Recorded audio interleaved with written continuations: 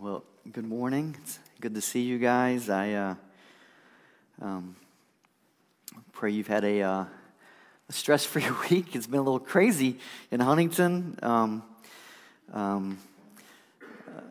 My family is not with us again for the second straight week. We had electricity. I mentioned last week, Olivia came back on Sunday.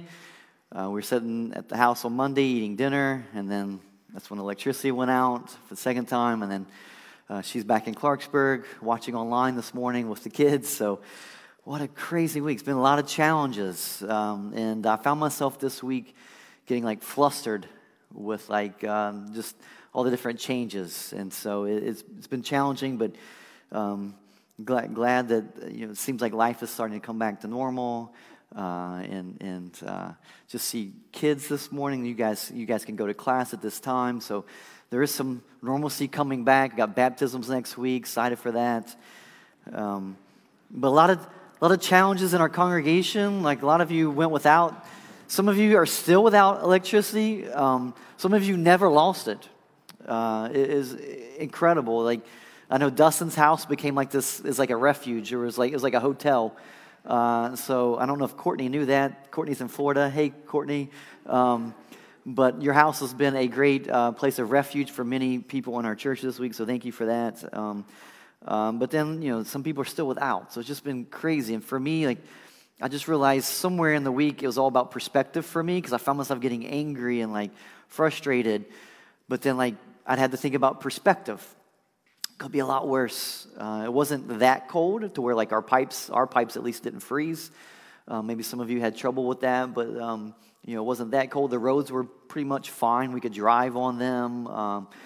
Most people, I think, had some place to go, to my knowledge, where they stayed warm, and so it was just crazy. But perspective is everything. I remember learning that years ago. I was at Myrtle Beach. And I went to the driving range at Myrtle Beach, and that was the first time I ever saw a professional golfer hit a golf ball. And it gave me perspective. I saw this guy, and he told us his name, but I can't remember his name. None of us, we didn't know who he was even then. And he would hit with his driver, and it was just amazing. Two things went through my mind watching him. The first was awe. Just as someone who loves golf and plays golf, just watching someone of that skill, it was just complete awe for me. Watch him hit. When I hit with my driver, it will sometimes go straight. You'll mainly do one of these, but when it goes straight, it just kind of goes out and just falls. This guy, when he hit, it would just keep rising and keep rising and keep rising, and it would drop well beyond the 300-yard marker. And I'm just in awe watching this guy. Now, keep in mind, he never won any PGA tournaments. By professional standards, he was not even that great. But for me, I was in awe watching this guy. The second thing that went through my mind was, I'm never going to be that guy. I knew my skill set, and it was capped off. I had practiced a lot at that point, and I was beating my friends in golf, which was kind of my goal, was to beat my friends, just be better than them. I didn't want them to talk trash to me, so I was able to beat them. But then watching this guy, I knew, I am never going to be him. I'm closer, my skill set is closer to my friends beating me than me ever coming close to that guy in golf. And so I knew that I was never going to beat him. When I compared myself to my friends, it wasn't that, I was better than them, but when I compared myself to this guy, I knew that I was never going to be an elite golfer. I felt absolutely pathetic, honestly, watching him hit, and then me standing beside him, hitting, driver. So in reality, what I learned was that I'm really a terrible golfer. As long as I compared myself to my other, weekend hackers, I was not that bad, but compared to him, I was definitely not that good. And so I learned perspective that day. And today, there's a passage I want us to walk through, and I think it's meant to give us perspective. So if you have a Bible, turn with me to Isaiah chapter 6. Isaiah 6 brought tremendous perspective to the prophet Isaiah. My aim this morning is that you will see where you fit in this world. That as you compare yourself to all of us in this room, you might think, well, I'm not that bad. I'm a pretty good guy, pretty good girl. I'm not as bad as them. But as you compare yourself to a holy, righteous God, it gives you reality. It gives you perspective on where you fit in. So let's look at Isaiah 6 together. Starting in verse 1, it says, "In the year that King Uzziah died, I saw the Lord sitting upon a throne high and lifted up, and the train of his robe filled the temple. Above him stood the seraphim. Each had 6 wings. With 2 he covered his face, and with 2 he covered his feet, and with 2 he flew. And one called to another and said, Holy, holy, holy is the Lord of hosts. The whole earth is full of his glory. And the foundations of the thresholds shook at the voice of him who called, and the house was filled with smoke. And I said, Woe is me, for I am lost, for I am a man of unclean lips, and I dwell in the midst of a people of unclean lips. For my eyes have seen the King, the Lord of hosts. Then one of the seraphim flew to me, having his hand on a burning coal that he had taken with tongs from the altar. And he touched my mouth and said, Behold, this has touched your lips. Your guilt is taken away, and your sin atoned for. And I heard the voice of the Lord saying, Whom shall I send, and who will go for us? Then I said, Here I am, send me. And he said, Go and say to this people, Keep on hearing, but do not understand. Keep on seeing, but do not perceive. Make the heart of this people dull, and their ears heavy, and blind their eyes, lest they see with their eyes, and hear with their ears, and understand with their hearts, and turn and be healed. Then I said, How long, O Lord? And he said, Until cities lie waste without inhabitant, and houses without people, and the land is a desolate waste. And the Lord removes people far away, and the forsaken places are many in the midst of the land.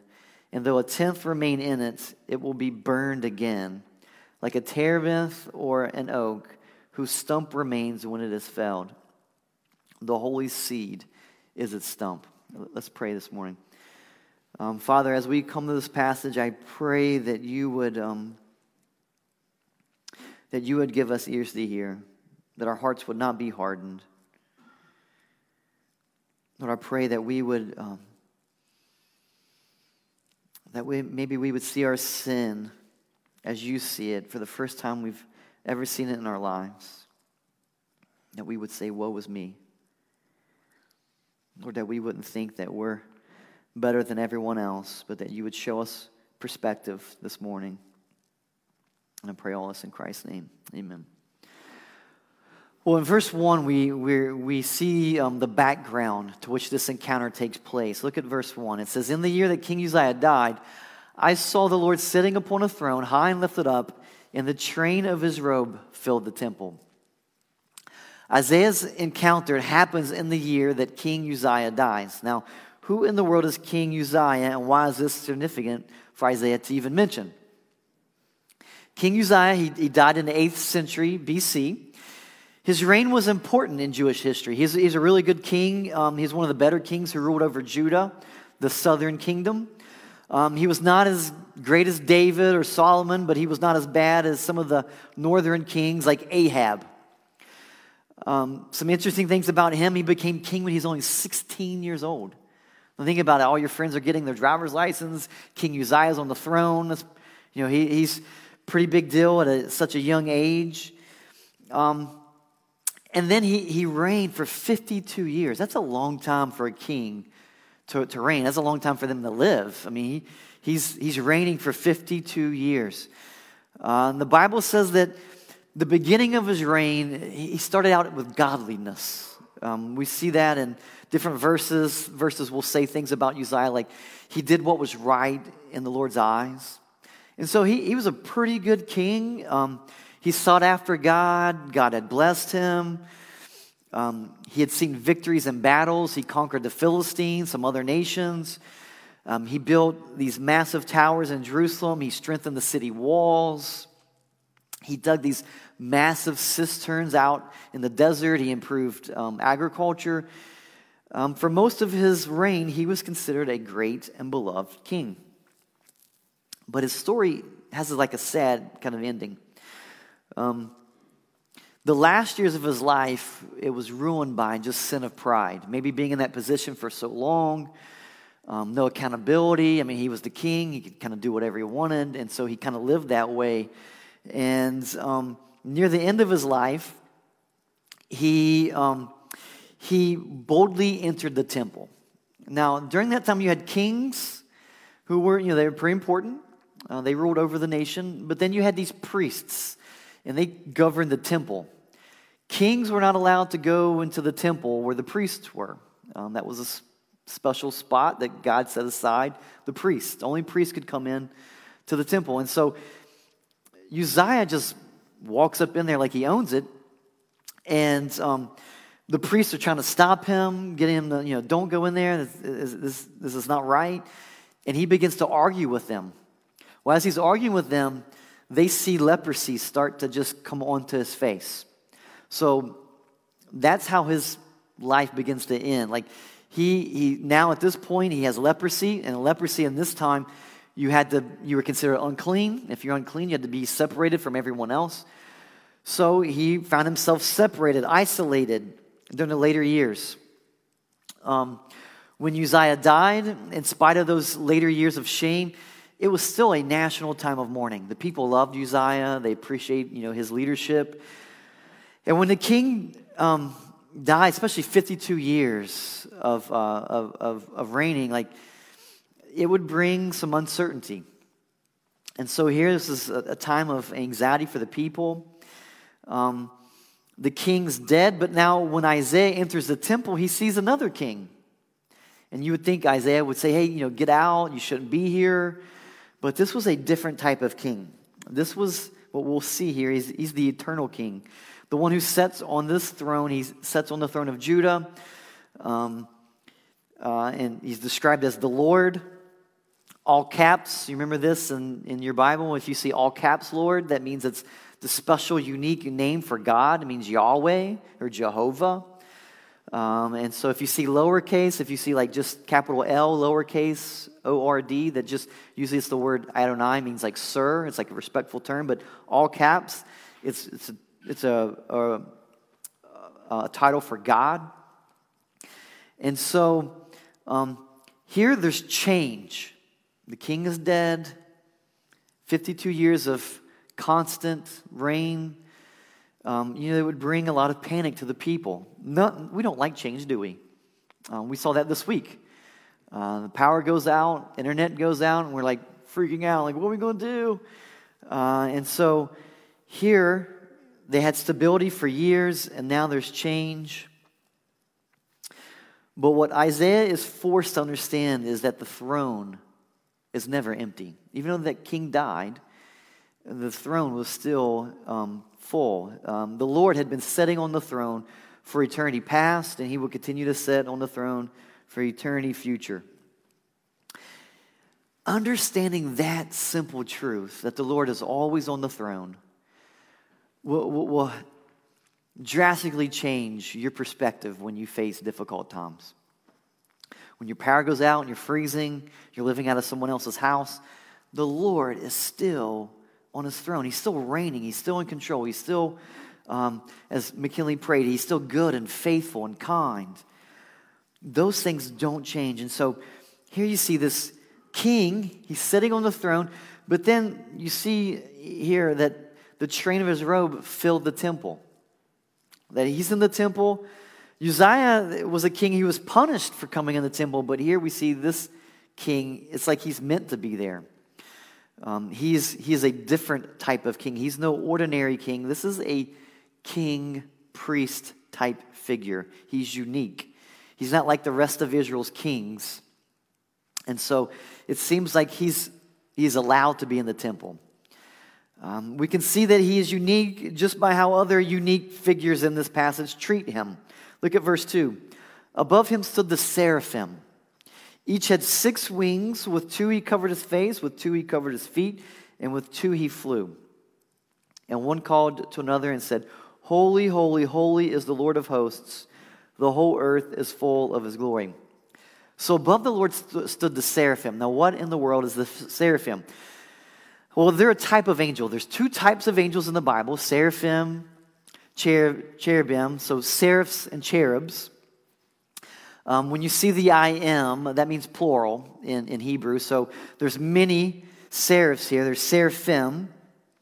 This is the only passage in the entire Bible where we even see seraphim. So everything we know about these types of angels are found right here from this passage. Cherubs are everywhere else you'll see when you see angels mentioned. Cherubs are the one who guard the Garden of Eden when Adam and Eve got kicked out. Cherubs are the one who show up the birth of Christ. And so here are seraphim, and they don't look like what we think angels look like. You don't go to the Christian bookstore and see angels with 6 wings, do you? We see like these cute little angels with 2 wings. This is crazy. I mean, they have 6 wings, 2 cover their face, 2 cover their feet, 2 for them to fly. There's a lot of bad theology when it comes to angels. Sometimes you'll hear people say like, well, you know, when they died, they got their wings. You need to understand, humans are humans, angels are angels. When we die, we don't become angels. That's not in the Bible. Angels are always angels. People will always be people. We don't die and then become angels and get our wings, okay? So there are 2 different types of created beings, angels and humans. And so here we see seraphim. And this is a unique encounter. And you see they each had 6 wings. And each wing here we see that had a unique and special purpose. And we see how special the Lord is just from how the purpose of these wings. These angels, they're not sinful. They are without sin, but yet they're still creatures. And even though like they're these unique beings without sin, and they're super close to the Lord, like they have this close proximity with the Lord right now, it's still necessary for them to shield their eyes from gazing upon the Lord.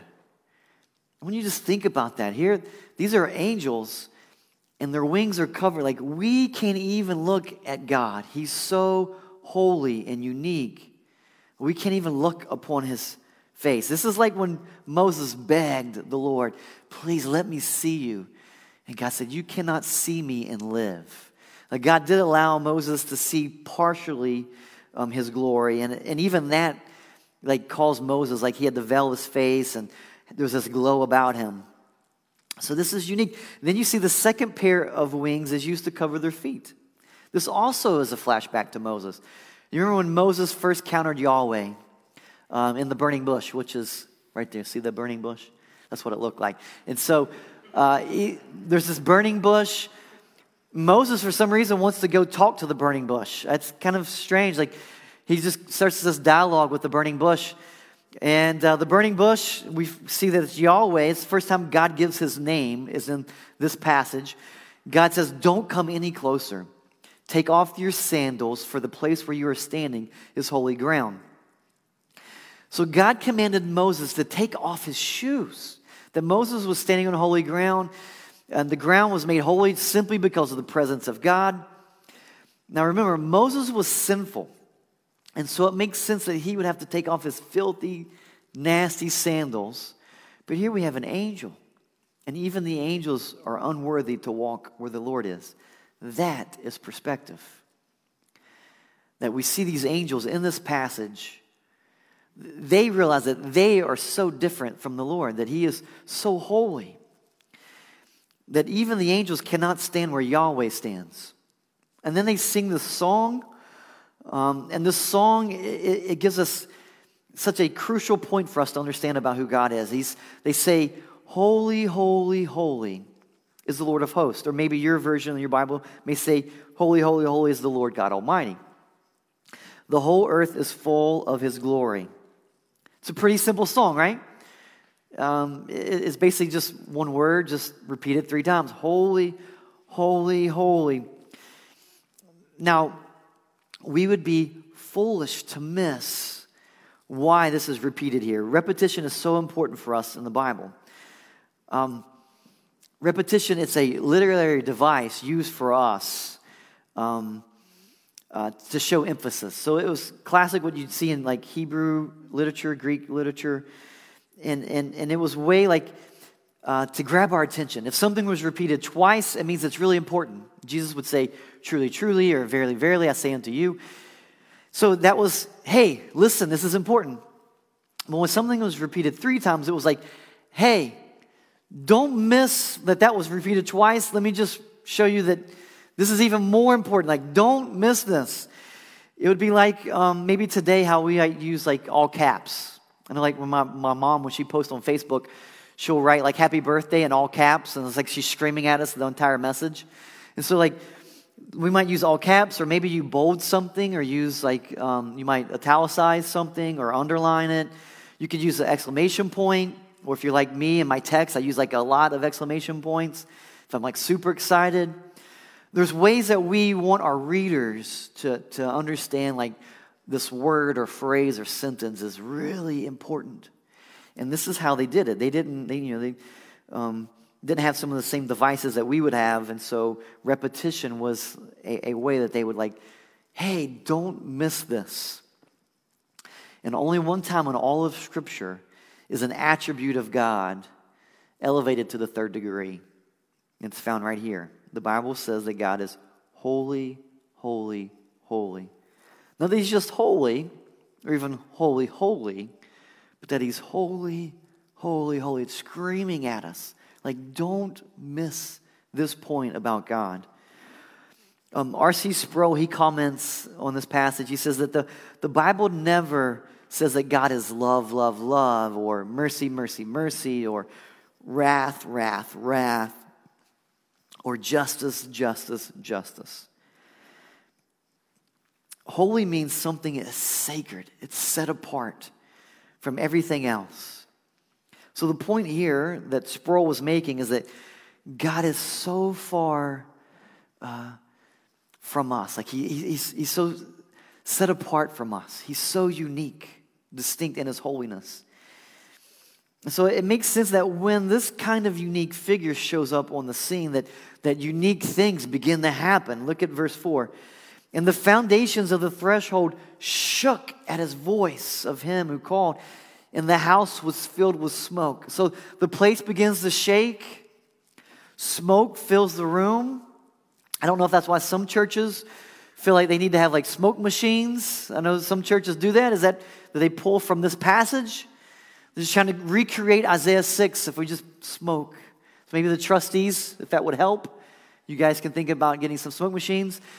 Get the stage shaken. I helped build this thing. I can probably get the shake a little bit. We can make Isaiah 6, like we can reenact this. But so when Yahweh shows up, the place begins to shake. The room was filled with smoke. When you encounter the holiness of God, even the natural realm is impacted. If anyone has time this week and you want to just do an extra study, look at Isaiah 6 and compare it to like one of the Mount of Transfiguration stories in the Gospels. There's a lot of overlap here in these two. Like when Isaiah sees this glorified, Christ, which I'm going to argue that he's looking at Christ here. And when Peter, James, and John see the glorified Christ on the Mount of Transfiguration, there's a lot of overlap of what happens. When we see the glory of God, Isaiah's response in verse 5 is probably the only response that a sane person could actually give. Look at verse 5. So smoke fills the room, everything's shaking, and Isaiah says, "Woe is me, for I am lost, for I'm a man of unclean lips, and I dwell in the midst of people of unclean lips. For my eyes have seen the King, the Lord of hosts." Now, the word woe, we don't really use woe. I don't know if, you might say, whoa, that's a different kind of woe. This woe is meant like destruction or doom. It has the connotation of something coming undone. Here is perspective. Isaiah had spoken many woes. That's kind of what a prophet would do. They'd go around and they would kind of declare like destruction and doom on how Israel had been living. Israel, they'd been sinful, and so these prophets would go around and say, woe to you, woe to you.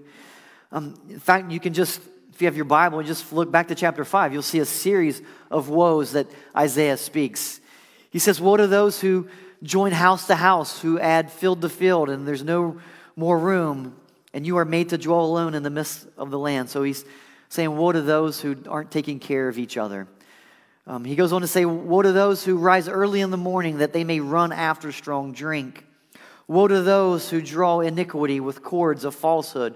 Woe to those who call evil good and good evil. Woe to those who are wise in their own eyes and shrewd in their own sight. Woe to those who are heroes at drinking wine and valiant men in mixing strong drink. See, when Isaiah looked out at everyone else, how they were living, he could justly point his finger at them. Woe is you. Woe is you for how you're living. Woe is you.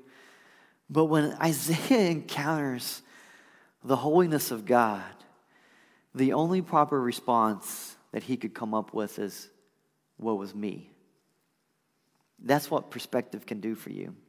As long as Isaiah was comparing himself with others, he was not that bad. I'm not that bad of a guy. I'm not that bad. What you really mean when you say things like that? Because that's, I think we do that as well. We might think, well, we're not that bad. Maybe you said that. What I'm not that bad really means is I'm just not that bad as those people over there, or how he's living, or what she's doing. But when you're confronted with the holiness of God, when you compare your righteousness to God's righteousness, your finger does this amazing thing. It starts to stop, it begins to cease pointing at others and what they're doing, and it begins to redirect itself back at you. I've heard people say be careful when you point your finger at someone else, you have 3 fingers pointing back at you. It's a good reminder for us that as we're looking out at each other, we can say we're not that bad. It's like when I'm playing golf with my friends, I'm not that bad at golf. But when I encountered this professional, I am a terrible golfer. When you are just looking out at everyone else, we're not that bad. But when you look upon the holiness of God and his expectation of what holiness means, woe is me. One author writes about this passage, he says, as long as Isaiah could compare himself to other mortals, he was able to sustain a lofty opinion of his own character. The instant he measured himself by the ultimate standard, he was destroyed, morally and spiritually annihilated. He was undone. He came apart. His sense of integrity collapsed. I am a man of unclean lips. I'm lost. Then we see in verse 6 that one of the seraphim flew to me, having in his hand a burning coal that he had taken with tongs from the altar. And he touched my mouth and said, behold, this has touched your lips. Your guilt is taken away and your sin atoned for. I don't need to go too deeply into this passage because we have another nice illustration. See the second one there? That's actually from Isaiah 6. I don't know what the spaghetti on the seashell is in the first one. I'm not familiar with that passage in the Bible. Maybe it's from the Apocrypha. I'm not sure. But there's this touching of the tongue. It's this picture of purification, that he's being purified. Isaiah's heart was full of wickedness, and he had no idea it was that way until he encountered God. Touching his lips was the painful act of cleansing. It was burning away. The filth from his mouth was being burnt away, being purified. It was refined by holy fire. Jesus says that your mouth speaks what your heart is full of. And so that's what you know what somebody loves. You just listen to what they say, and what they talk about is what their heart treasures and values. And so here there's this picture of him touching the lips that was actually like purifying the heart. He was wicked. He was coming undone. He was lost. He was unworthy. He was filthy. And maybe that's how you feel today.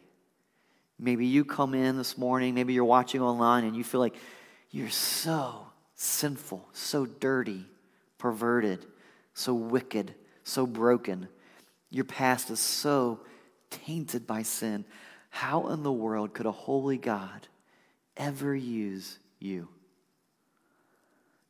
If that's how you feel this morning, there's so much hope found for us in this passage. Verse 8, and I heard the voice of the Lord saying, whom shall I send, and who will go for us? Then I said, here I am, send me. God knew that Isaiah was a man of unclean lips. He knew that when he showed up, when he appeared to Isaiah. He knew that he wasn't worthy. God wasn't shocked by Isaiah's response of being unclean, by being lost. But notice that God did not invite him to this calling until Isaiah first realized and confessed that he was unclean.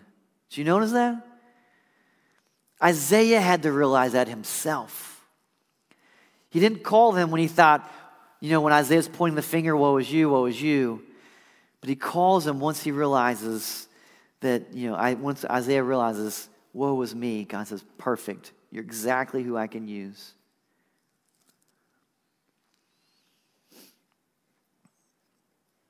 God did not wait for Isaiah to get his life together before he called him into mission. The same is true for you today. God is not waiting for you to get your act together, for you to become holy before he invites you to be a part of the mission. He invites you to the mission once you realize and confess that you are not holy. Once you don't know it all, that's when God is ready to use you. Notice Isaiah, after hearing the question of who will go, notice that Isaiah doesn't begin to play 20 questions with God. We'll go where? Is it warm there? Do they have stable electricity and internet? What language do they speak? Is there persecution? Is there a pay cut? He doesn't ask any of those questions. Isaiah realized that if the king is sending you, then you don't have to worry about the resources. The resources of the king is unlimited, and he will give you whatever you need to complete that mission.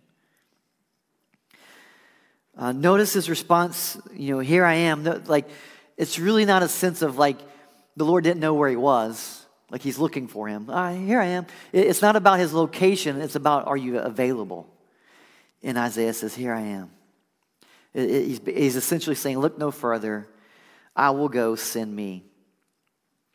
Are you willing to surrender your time, talents, treasure over to a holy and righteous God? When he calls, are you going to play 20 questions? Or are you just going to be available for his purposes? Now, before you answer, you need to understand the greater context of this passage.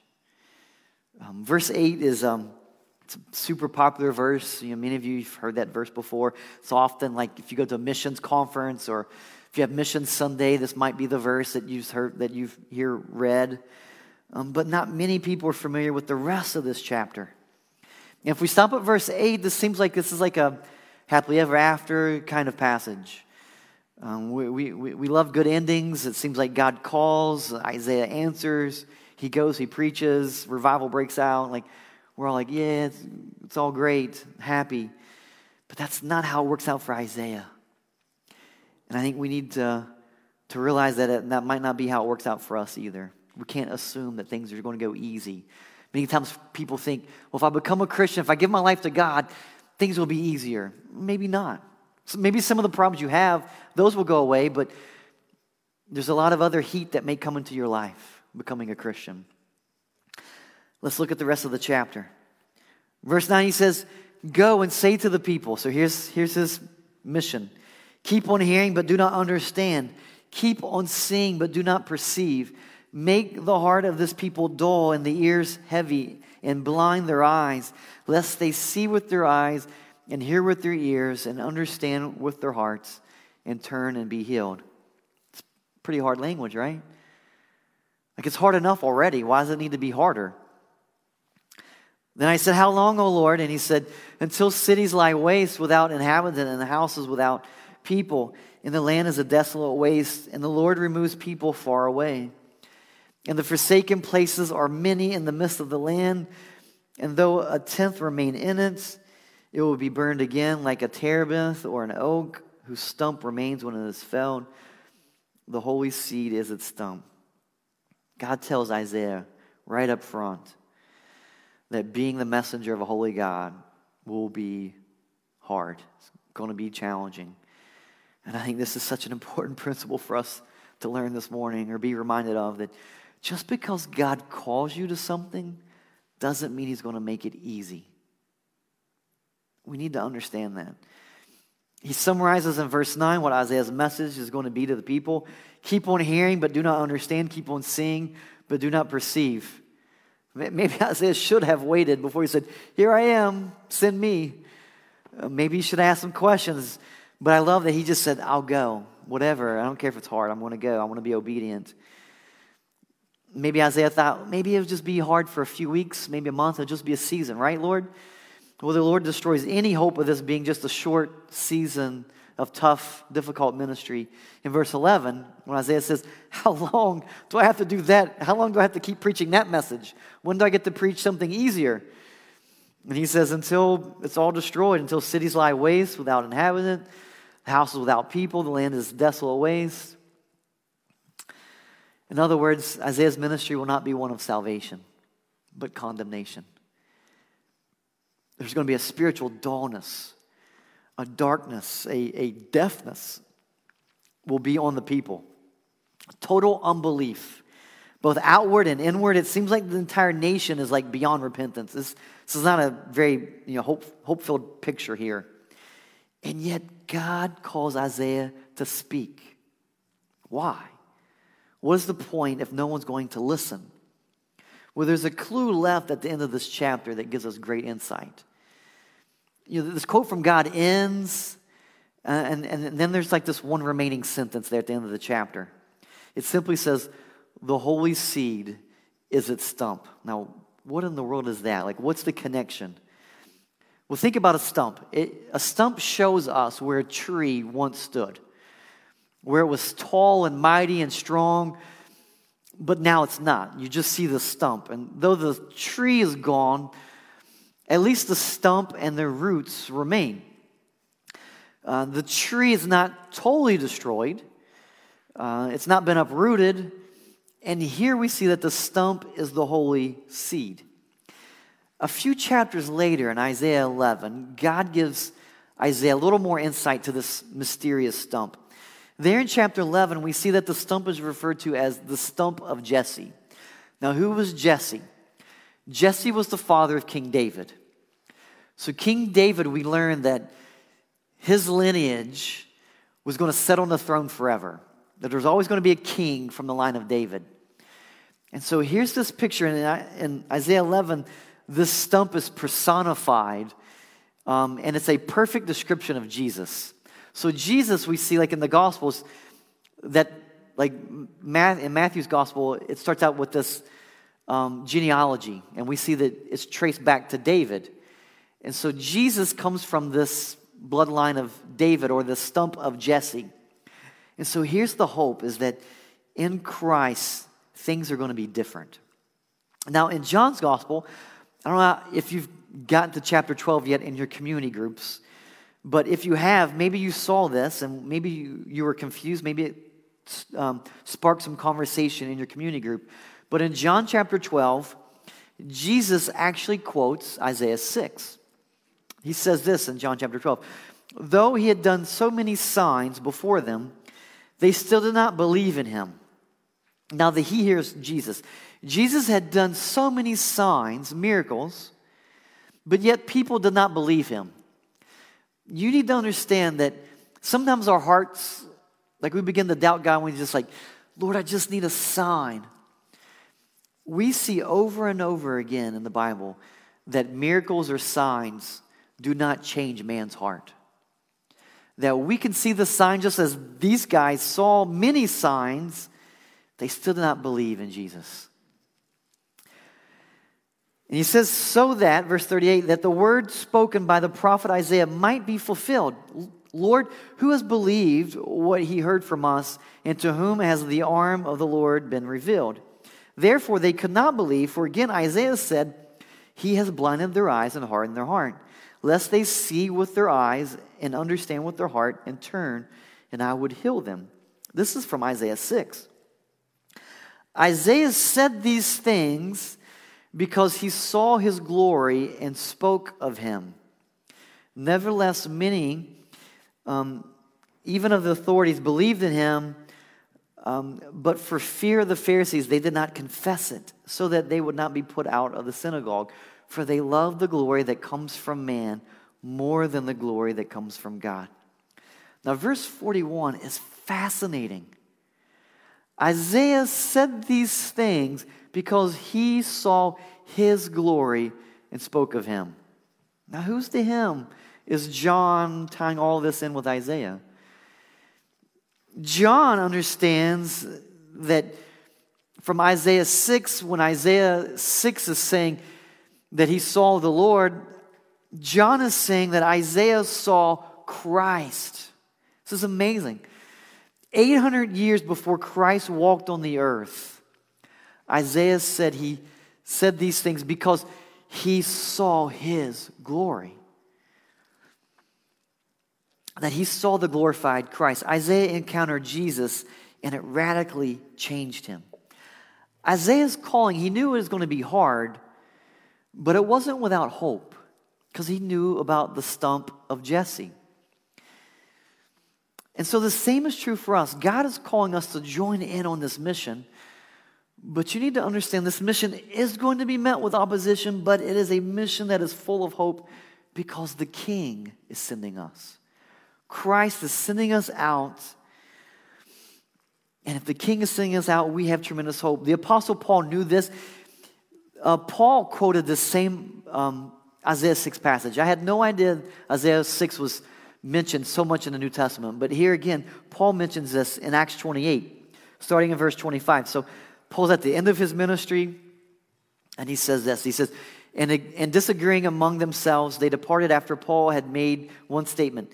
The Holy Spirit was right in saying to your fathers through Isaiah the prophet, go to this people and say, you will indeed hear, but never understand. And you will indeed see, but never perceive. For this people's heart has grown dull, and with their ears they can barely hear. And their eyes they have closed, lest they should see with their eyes and hear with their ears and understand with their heart and turn, and I would heal them. Therefore it be known to you that this salvation of God has been sent to the Gentiles, and they will listen. Paul says that the Gentiles will listen. That's a promise to us from the Bible that we have hope, that our gospel is not going to fall completely on hardened hearts, deaf ears, blind eyes. Not all are going to listen, but some will. And that is all the hope that we need to tell others about the forgiveness that we have in Christ. I mean, think about it. Every one of us at one point did not want to hear the gospel. You know, I can remember my life growing up, I didn't want to hear the gospel. I didn't care about church or the Bible. And so when people would share their faith with me, it would from their perspective, it was falling on deaf ears, blind eyes, hardened heart. But God in His timing was working in my life. And there came a time when someone shared with me, it was the summer of 1998. I heard the gospel, and I'm sure I heard it many times before that, but for the first time, I encountered the holiness of God. And I was convicted of my sin. My whole life, I looked around, I'm not that bad of a guy.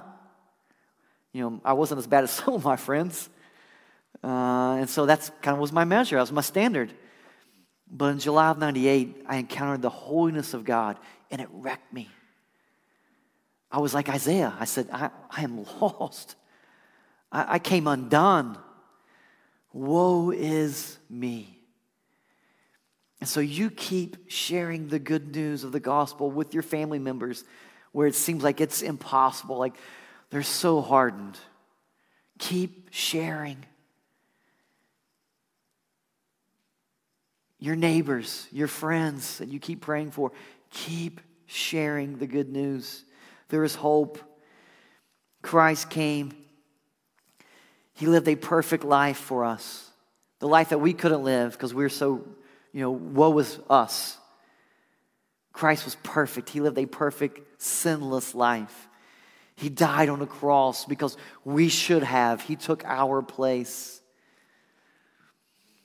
He was buried. 3 days later, he rose from death, to defeat sin. He raised new life. He ascended to heaven, and he reigns now on the throne forever and ever and ever. So that's the one who's sending us out. That's the one who's working in the hearts of those around us that seem like might not listen. Encourage you, keep sharing the good news. May God make us like Isaiah. May we have a profound view of who God is in Christ. May we have that kind of perspective that we see Christ as Isaiah 6 sees Christ. Not as this, he's my buddy, or he's just the guy up in the sky. He is the holy, righteous God. That even the angels cover their face, cover their feet, because they're unworthy to be near him. That God is the one who is calling you into mission. That is the God who is purifying us. And may that profound view of him lead you to your realization and awareness and confession of your own sin. May you stop pointing your finger at everyone else. Oh, woe is them. Look at them. Look how they live their life. I cannot believe what they would do or say. And may our encounter with the holy God get us to point our finger at ourselves. May we say, woe is me. Lord, I'm so unworthy of your love and mercy and kindness. And yet you have lavished your riches upon us. May we encounter that kind of God. And may we be willing to trust him with our lives, with every area. May we say, here am I, send me. I'll have the band to come back up. Let me pray for us. Lord, this morning I pray that our hearts would not be hardened. Pray that our eyes would not be blind and our ears would not be deaf to hear when you are calling. Lord, I pray that you would show us who we truly are. That we are unclean, that we are lost without you. There's no amount of good works, good deeds that we could do to change it. It took you and your works to change our status. So Lord, may we just see you for who you are, and may we just confess of how wretched we truly are. And then allow you to just rebuild us back into this image that you call us holy, that you call us blameless and spotless, because we're covered with the blood of Christ. So he purifies us. So may we embrace Christ this morning. May you send us out on that mission. Wherever you call us, may we just say, here am I, send me. May we be a people who trust. I'm going to pray all this in Christ's name.